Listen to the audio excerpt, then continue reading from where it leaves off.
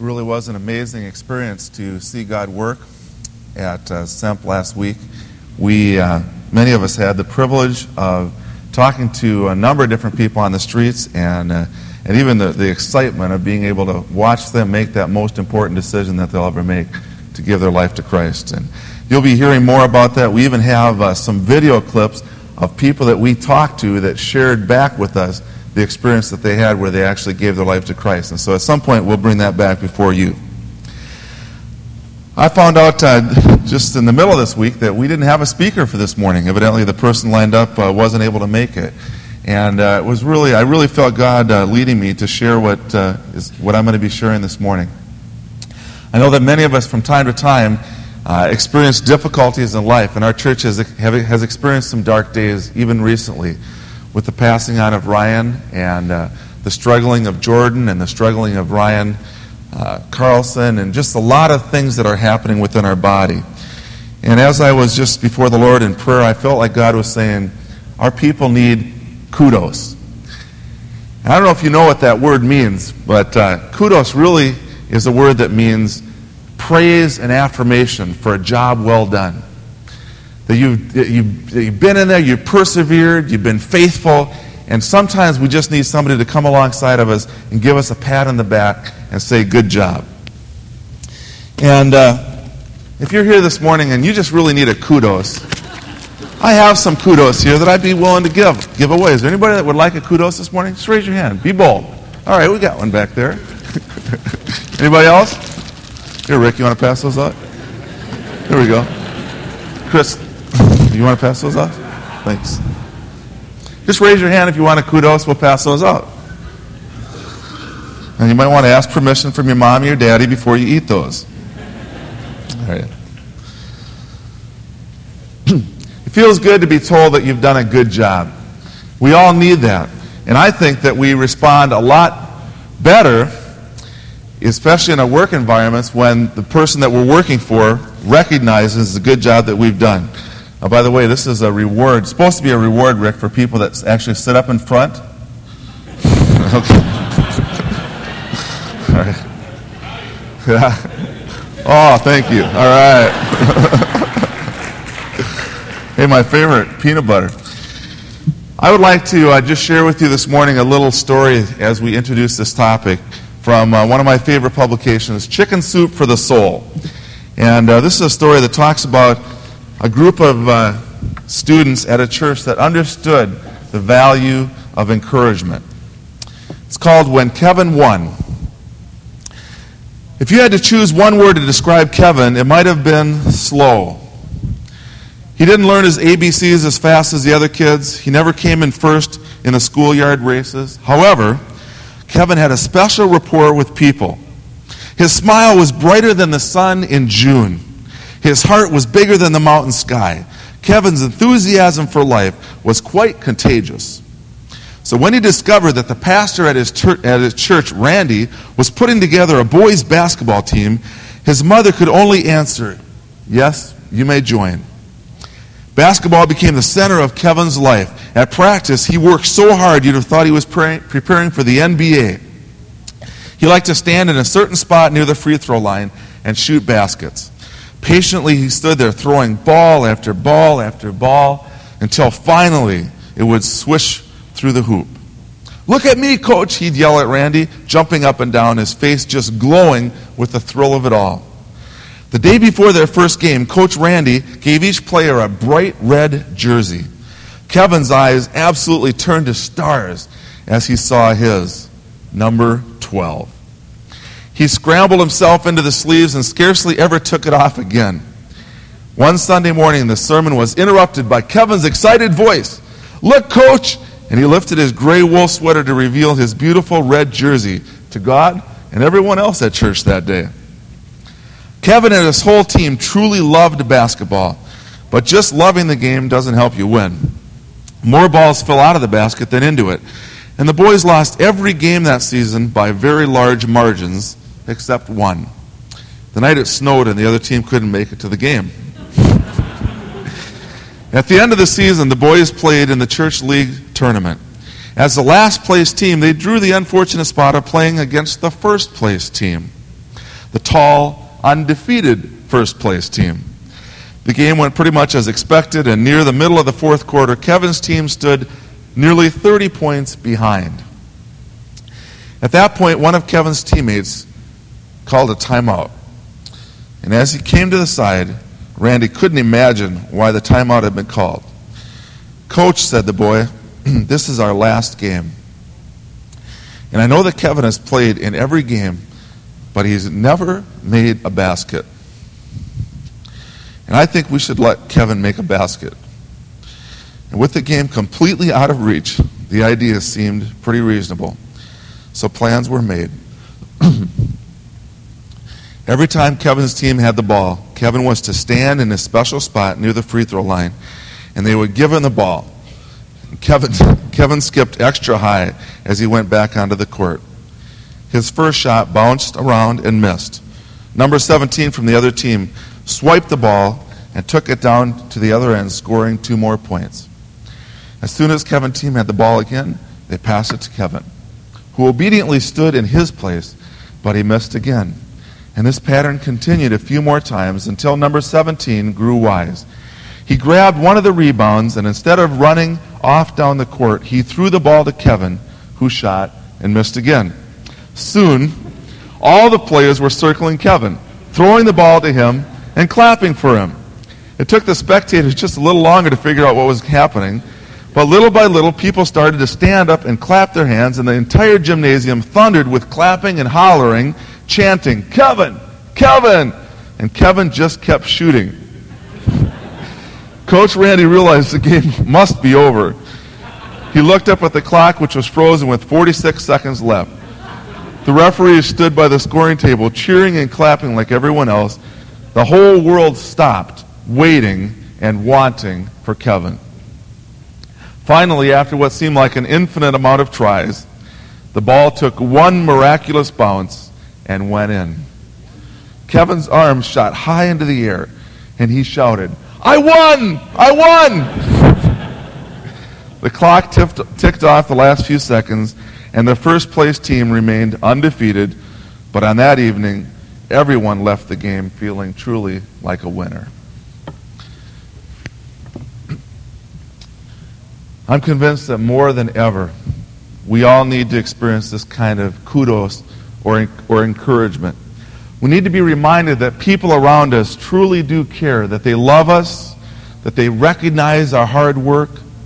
We need to know that they support us, that they're willing to offer us assistance in our time of need, that they're willing to offer us reassurance, compassion, friendship, to be willing to share our grief, as I know many of you have with the Krinkies over these past few days, to empathize with our loneliness, depression, and despair, and sometimes to come alongside and to urge us on, to motivate us to keep on,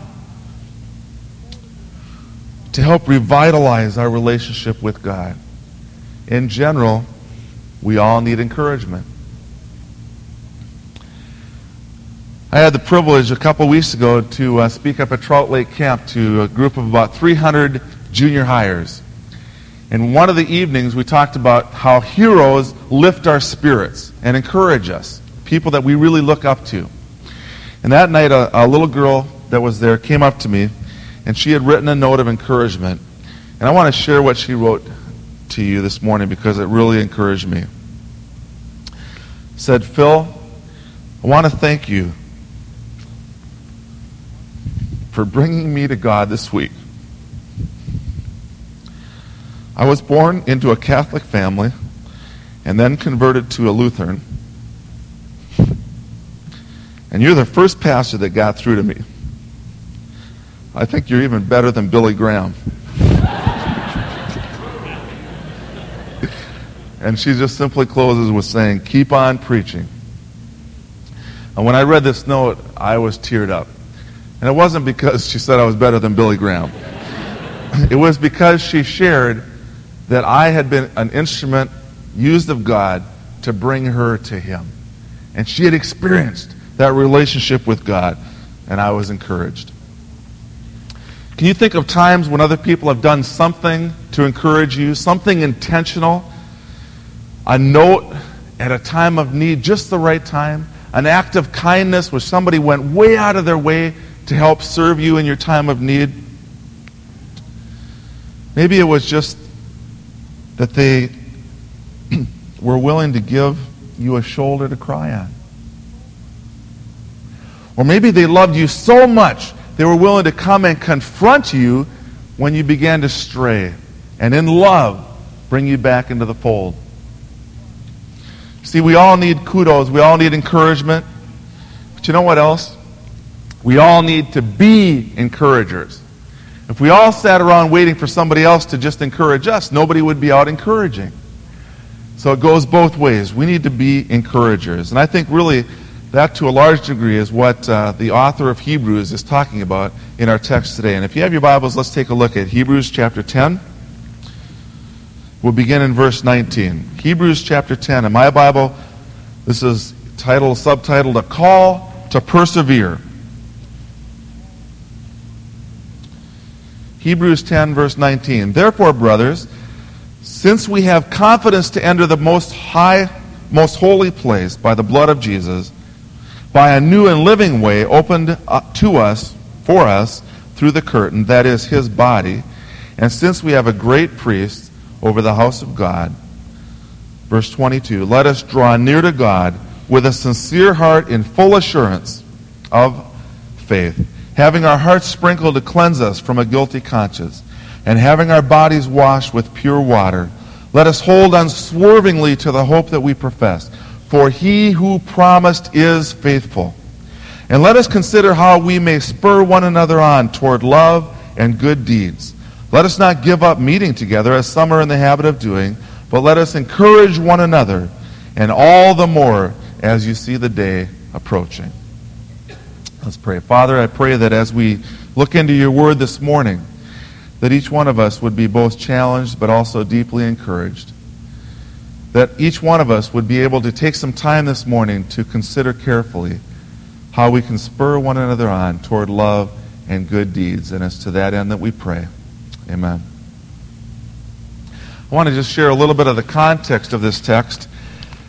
The author was writing to the Jewish converts, many of whom were beginning to stumble in their faith. And they were being tempted to go back to the old Jewish way of doing things, the old covenant. They were beginning to neglect the new covenant. And in the first 10 chapters of Hebrews, the author really lays down the doctrinal foundation, lots of solid truth. Really, the focus is on the supremacy of Jesus Christ in all of our lives. And where we pick up the text here today, he begins to transition from the doctrine now to how this really applies to our lives. He moves from the argument to the implementation in our lives.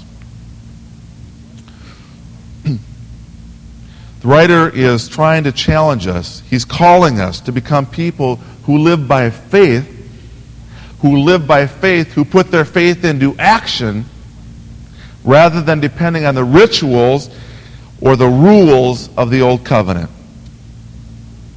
It follows that if what was communicated in these first 10 chapters is truly the truth, that each one of us who profess to believe should be willing to live consistent with each of these teachings.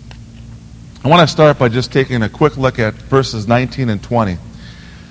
We're called to come confidently into this holy of holies, this most high place. Why? Not because of anything we've done, but because of what God has done, because what Jesus has done on our behalf. He shed his blood as a sacrifice for us who are believers.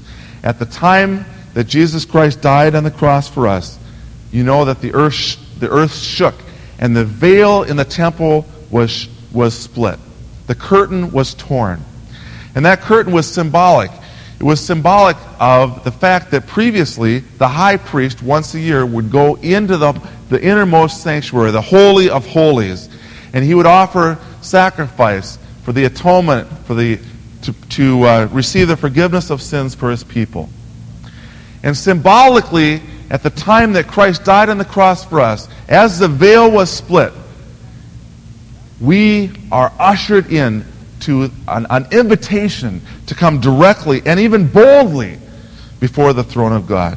to enter this new covenant or to live in a new and living way. Do you know that back then the Christians were not necessarily called Christians, they were called the Way. Because it was so different and distinct from anything else that they had ever experienced. It was called the Way. And they were ushered into this new way of experiencing God.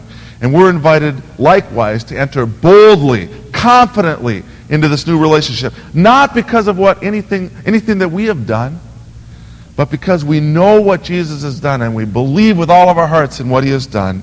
And we know that has set the table for you and I to come directly into the presence of God. But as we look at verses 22 to 24, there are three exhortations that are given to us. The first exhortation is an invitation for us to draw near to God. However, with that exhortation comes four conditions. There's four things that you and I need to do if we truly want to be close to God, if we want to experience God, if we want to be ushered into his presence. Let's look at the text here. In verse 22 it says, "Let us draw near to God with a sincere heart, in full assurance of faith, having our hearts sprinkled to cleanse us from a guilty conscience, and having our bodies washed with pure water." Let's draw near to God. Four things. The first thing is this. We need to have a sincere heart. And as I looked at this, what it really is talking about is that we're not pretending. We're not going through the motions. It's not an act. This is real. And as we come into the presence of God, we muster up with all sincerity of heart a desire to come into his presence. We're not divided in spirit. We're of one mind and one spirit. And we come wholly into his presence. It's our desire to give sincere allegiance to God as we seek after him. How? With all of our heart. We live in a very sarcastic, skeptical society. I was just talking the other day with a young man named Pat Byrne, who's with us this morning. In fact, he'll be teaching our senior hires. Pat used to attend this church. And when he was in high school, God used Grace Church to deeply encourage him and motivate him. And now Pat is teaching English in Japan. And he's back for a month, and he's going to be helping out in our student ministries while he's back here for the month of August.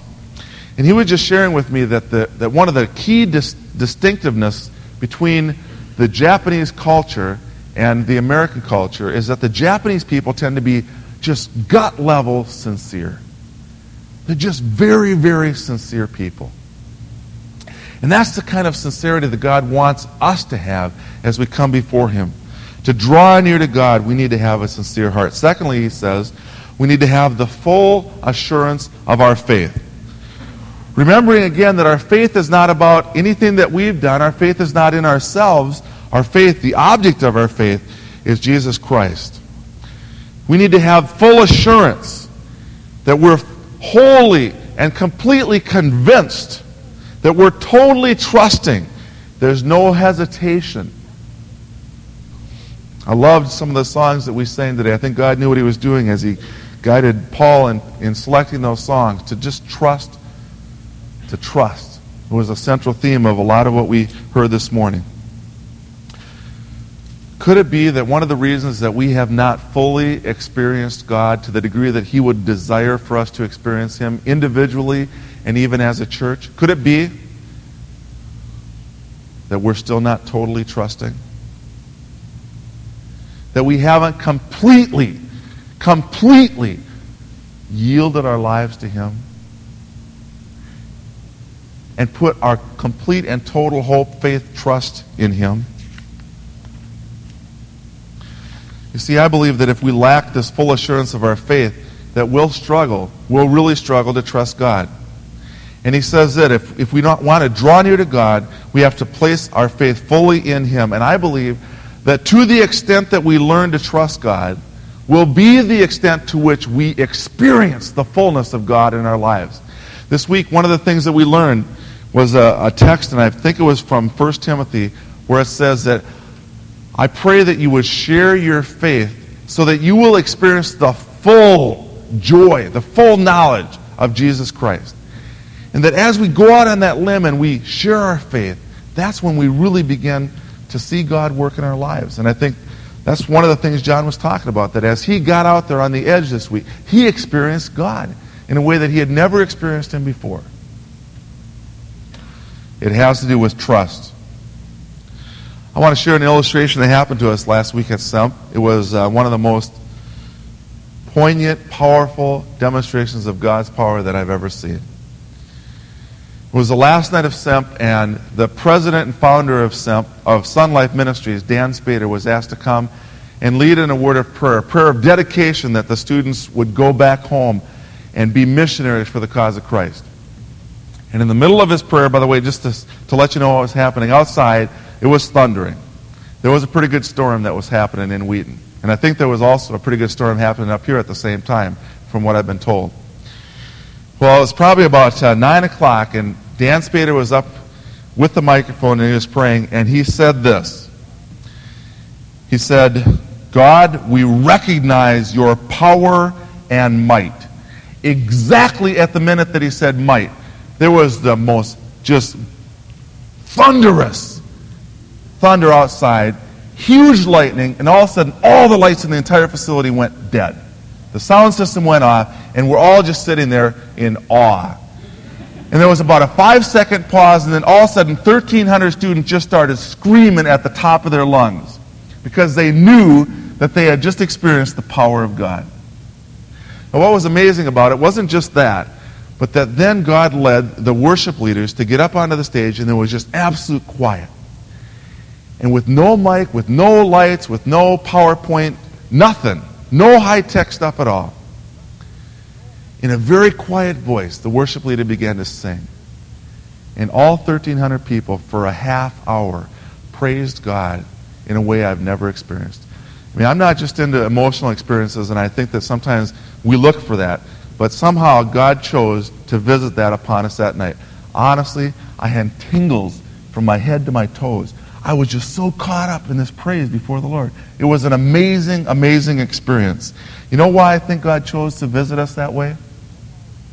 Because I think he knew that there was 1,300 people here that were totally and completely seeking him sincerely, and they completely and totally believed in him with all of their heart. They had full assurance of their faith. And God allowed us to have just a little taste of what heaven's going to be like someday.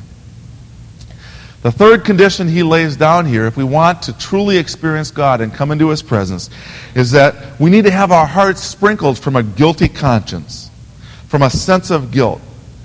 You know why? Because we've experienced forgiveness. Through Christ's once-for-all sacrifice and atonement of our sins, he's promised that as we ask for forgiveness, we're going to receive it. And if we want to come into the presence of God, we need to first ask for forgiveness. We need to come before him with pure hearts and clean hearts if we truly want to be in his presence. And then lastly, the writer challenges us to have our bodies washed with water as we draw near to God. There's been lots of theological arguments over what this really is talking about.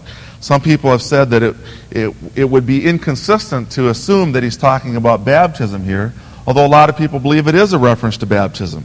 The reason that people think it would be inconsistent is that the first three conditions have to do with an internal experience. And then if all of a sudden there was this external thing that you had to do if you were going to experience God, it wouldn't be consistent. For example, would it be consistent if the condition came right out and said you had to be baptized if you were going to experience the presence of God? On the other hand, it could be argued that baptism is such an important ordinance for the church, and God wants all of his disciples to follow him in obedience into the waters of baptism, and that if one is resisting, not willing to submit themselves in that way to publicly identify themselves with Christ, they may not fully experience this intimacy with God for lack of their own obedience. I think the best interpretation of this would be to relate it to the washing of water as a result of our hearts being cleansed, as it says in Ephesians 5:26, where it talks about Jesus Christ cleansing the church by the washing of water with the Word. I think what it refers to here is the outward way that we live.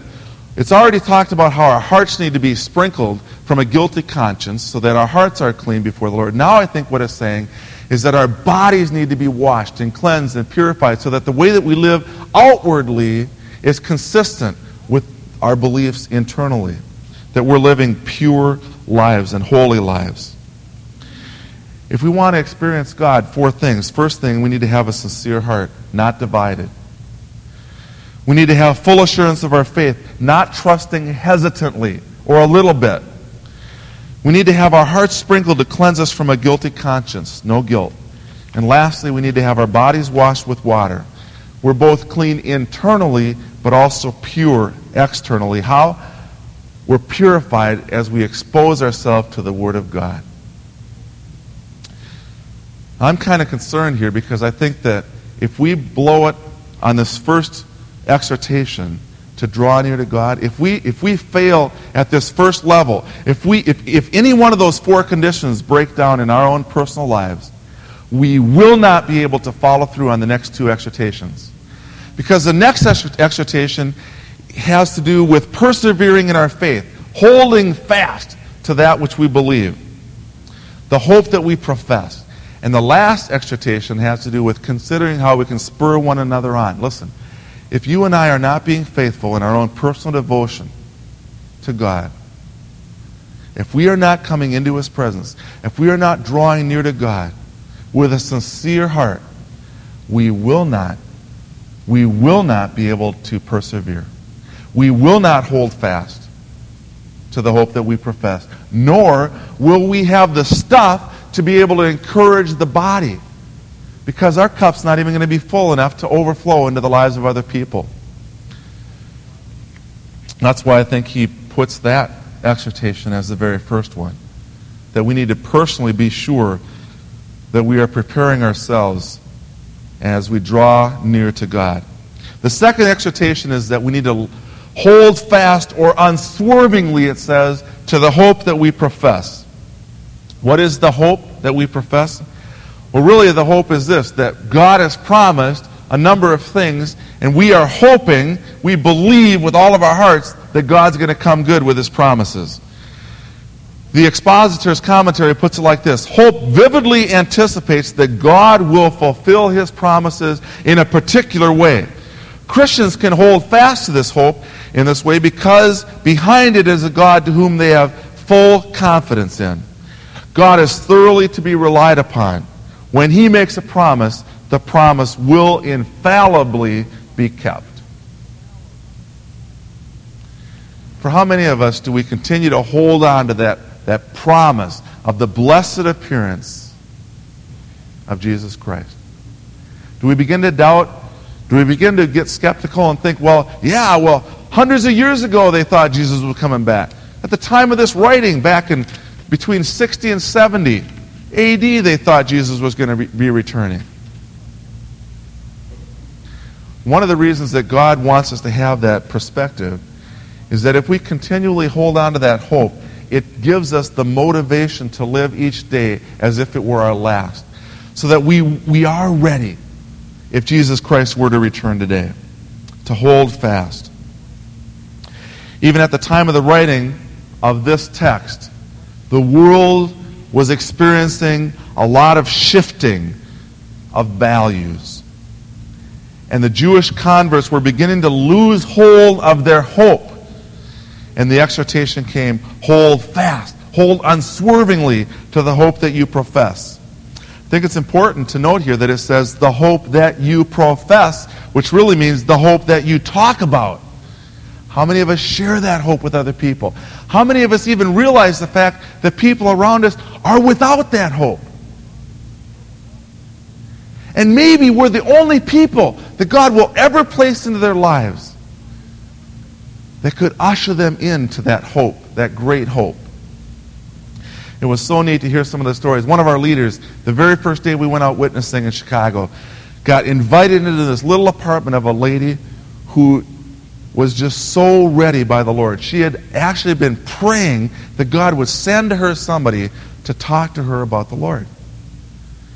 And one of our leaders, Christy, had a chance to just usher her into the kingdom of God. And this lady was in tears, and there was big hugs, and she was amazed that God loved her enough to send Christy to her door that day to usher her into the kingdom of God. We have hope, and we need to share that hope with others. We need to hang on to the hope that we have. We need to persevere.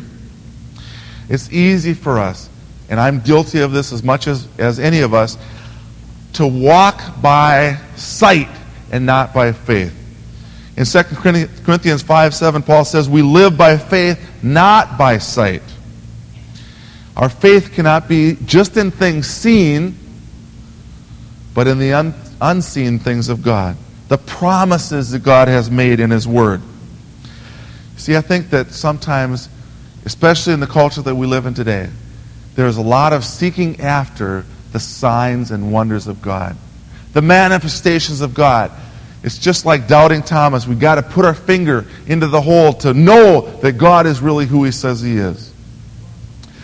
And I think that shows us our lack of faith. Our faith needs to remain constant even when we're not seeing everything come together in our personal lives the way we'd like them to. Even then, everything's not happening the way we'd like to see it happen within our church body. We need to remain true to the calling and the hope that God has given us.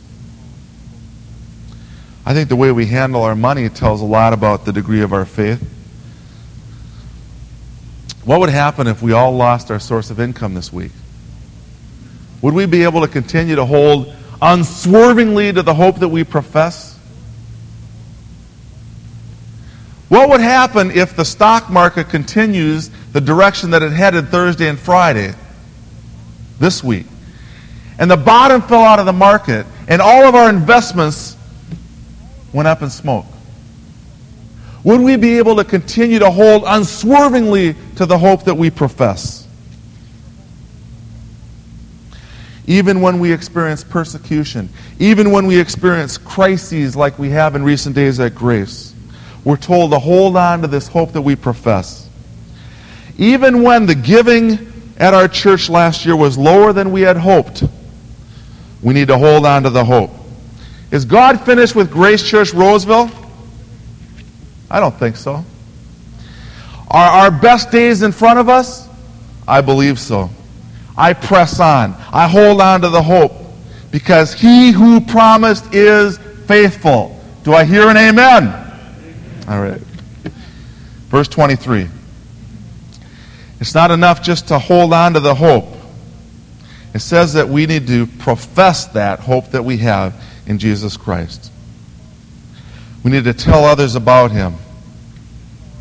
The degree to which we are willing to step out of our comfort zone and profess, again, will be the degree to which we experience God, and it's a test of our faith. Last week, some of our students had their faith tested. One of the afternoons, they gave us the entire afternoon off, and they said, what we want you to do is get together as groups, and we want you to write letters to 4 unsaved friends or relatives. And so our students got together. They took this very seriously. Most of them came to SEMP already with somebody in mind that they were praying for during the week. They took the time that day to write these letters. Some of them wrote letters back to their unsaved parents. Some of them wrote letters to their best friends, to students that they knew at school that they had friendships with. And then they came back and they had to deal with the fact that there was a letter that was already in the mail and they'd already received it. And what are we going to do? One of our leaders, Michelle, has a father who's not a believer.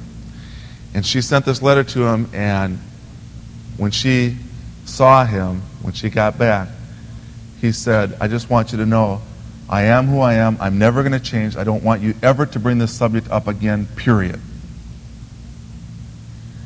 Now, in that circumstance, it would have been very easy for Michelle to lose hope. But I really believe that God has given her a burden that goes beyond just that one circumstance. And I think she's going to continue to hold unswervingly to the hope that she professes. And I believe that as she's faithful and as she lives out Christ before her dad, that there will come a day where his heart is softened. The last exhortation that we're given in this text is that we need to consider how we can spur one another on toward love and good deeds. And really the the literal Greek translation of the word spur, paroxysmos, would be to irritate or exasperate. I doubt that's really what he was saying, though, because if you put that in there, it would be this. Consider how we can irritate and exasperate each other on toward love and good deeds. Okay, what he's doing is he's using a negative term for contrast and impact. What it means is this, that we should consider how we can provoke one another or move each other toward a desired response, toward love and good deeds.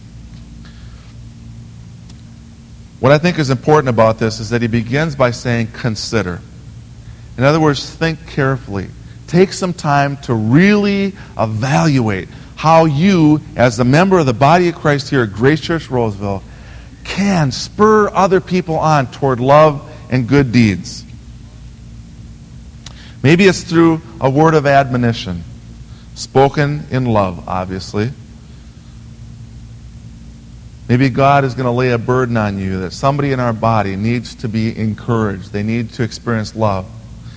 Maybe you just need to get up today when we're done and go over to somebody and give them a hug and just tell them you love them.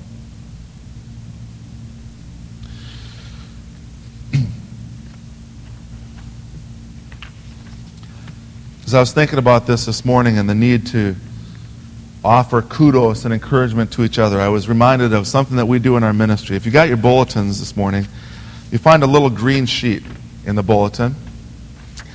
It's simply entitled an encouragement sheet. And what we have done this morning is we put these in the bulletins, and also there should be some buckets with pencils by a number of the rows.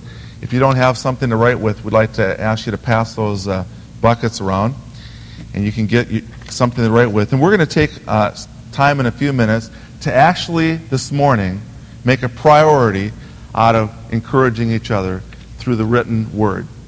I'd like you to just think right now about who God would want to lead you to encourage. Somebody within the body here at Grace. Maybe it's Pastor Galen. Who knows?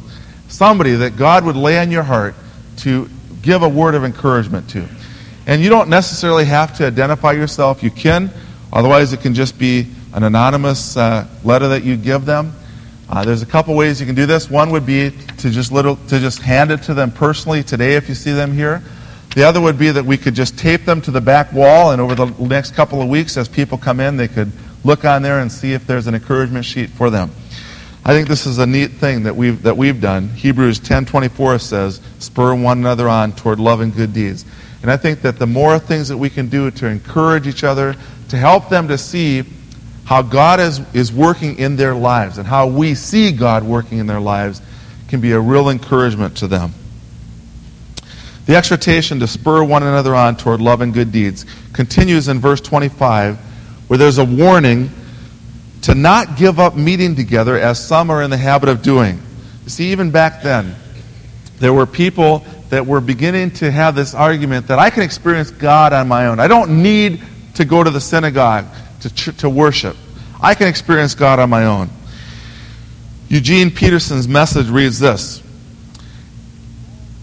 meet together, and all the more as you see the big day approaching. The big day is the return of Christ, the day of reckoning when all of us will have to give account for ourselves before God. There's a couple points that are being stressed in this verse. The first is this: that we need close and regular fellowship if we're going to persevere, if we're going to continue to hold unswervingly to the hope that we profess. And one of the best ways that we can spur one another on is just to be together on a regular basis, to fellowship with each other, to sharpen each other, to admonish one another in love. We couldn't survive spiritually. In fact, if you look at the New Testament, the overwhelming evidence would support the fact that we are called to be part of a body. That this whole idea of individual Christianity is nowhere supported in Scripture. We need each other. We need to fellowship with the saints in order to stay on the right track. 3 exhortations that we've looked at today. The first is this: to draw near to God, which has to do with our personal devotion to Him. And there's 4 conditions. We need to come with a sincere heart, truly seeking. We need to have our hearts fully assured of our faith, not wavering, totally trusting. Our hearts need to be sprinkled from a guilty conscience. We need to confess our sin. And lastly, we need to have our bodies washed and purified. We need to walk in purity. The second admonition is that we're called to hold unswervingly to the hope that we profess, because God is faithful and He will do what He has promised. We need to keep our eyes on Jesus, walk by faith, not by sight. And then lastly, we're called to spur one another on toward love and good deeds. To carefully consider how we can encourage each other in the body of Christ. I'm going to just share with you a letter that I received last week. I didn't know this was happening, but one of our leaders, Dave Tilma, asked the students that were at SEMP to write letters of encouragement to me. And so when we got back on Monday night, I got about 25 letters. And I took those home and I just bawled my eyes out for about an hour and a half as I read these letters. And I just want to share one of these letters to you as an example of how to encourage. Dear Phil, we've been given the opportunity to write a few letters of encouragement, so I have decided to seize it. I'm reminded of a video that we saw here at SEMP. It was with people talking about how our lives show Jesus to others. When I thought about it, I thought of you and how you have shown me Jesus, who Jesus is. I know that there are times when you feel like giving up and doing something easier, more for your own age. But despite all of the rough times, you haven't given up. You've remained faithful to what God has called you to do. This shows me that Jesus is faithful, no matter what I do. You have an unending passion for us, your kids at Grace. Your life overflows with love. You have a heart for the lost and a desire to reach them. Your attitude abounds with compassion, and your actions are as a servant. All of these things you have taught me and shown me what Jesus is. Your life is a reflection of our Savior. I know that you save your letters in an e-file, encouragement file. And if you're ever feeling like giving up, believe me, I know what it feels like. Remember something. Carpe diem. Seize the day. The time God has given us can be used for so much.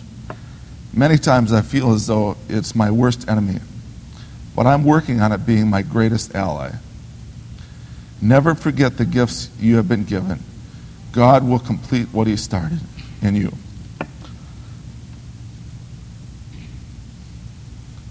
I love you tons. Thanks for showing me who Jesus is. Shauna McCowan.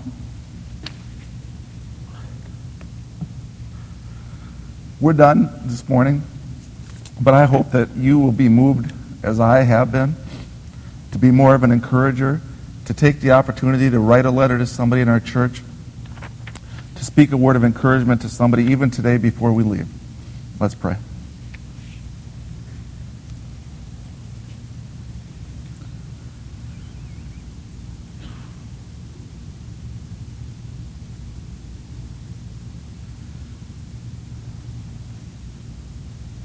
Father, I want to thank you so much for the privilege that we have to be your children and to be part of your body.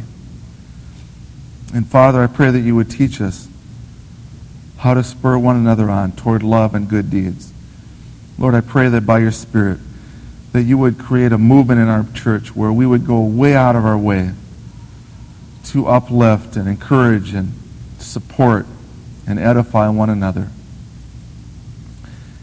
Thank you for the privilege that we've had to be in your presence today, Lord. And as we leave, help us to remember the exhortations that you've given us in this text today and to put it into practice in our own lives. In your name we pray. Amen. I just want to give a reminder that as you're leaving, there will be an opportunity for you to give an offering for the Eagles Wings Ministry. Thanks for worshiping with us today, and have a great week.